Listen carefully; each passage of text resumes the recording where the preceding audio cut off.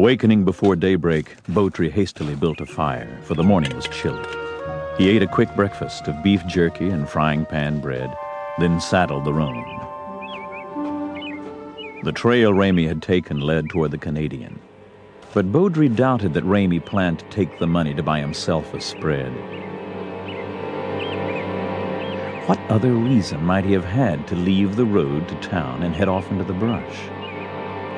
Beaudry had an idea, but it was going to take a lot of hard tracking to prove it. Whoa! Trailing somebody? Yes, I am. What's on your mind? You may think my father's a thief, but I don't. He wouldn't run off and leave me on that ranch. Perhaps he figured you'd be safe there while he got set up somewhere else. He'd never do that. He knew I hated Lee Carnes. Karen, you said something to Mark DeGrasse about El Paso. What was that about? It may be nothing at all, but he talked to Carnes about El Paso, and they were so secretive I was curious. You made a good guess, I think. Maybe you and I ought to work together. You wait here till I get my horse.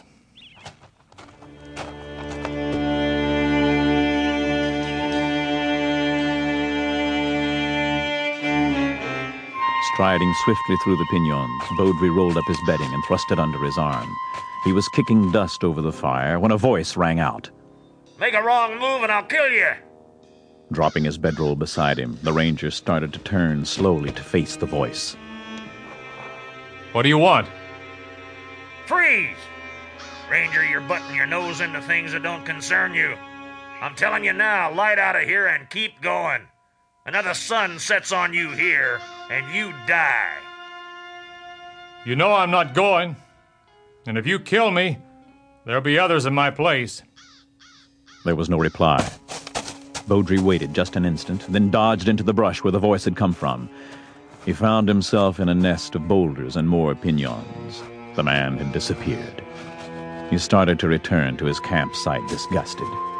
Then, on the ground near a boulder, he saw a small black book. It was a tally book such as many cattlemen carried to keep a record of brands and cattle. Flipping over the front pages, he glanced at the owner's name. It was there, plainly to be seen. Bert Ramey, O-Bar-O, Comanche.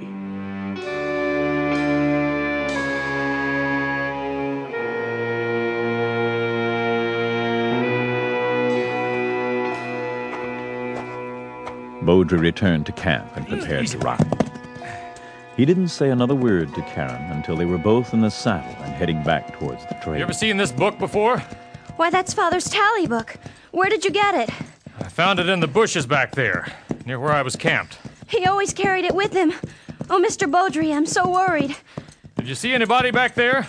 Hear anything? No, I didn't. Why? Nothing. What is it? Do you think those tracks are my father's? I'm sure of it. But they aren't heading for town. No, they're not. You're not trying to tell me you think he stole Lee Carnes' money. I've told you, I simply won't believe that. Well, he could have had other reasons for leaving the road. Such as what?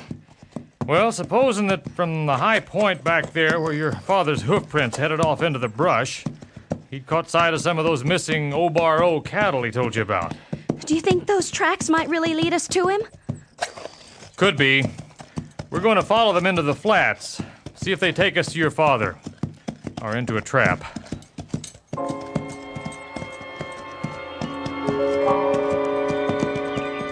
Chick studied the trail, lifting his eyes from time to time to scan the horizon and the country about them. Despite himself, he was growing prejudiced in favor of Ramey.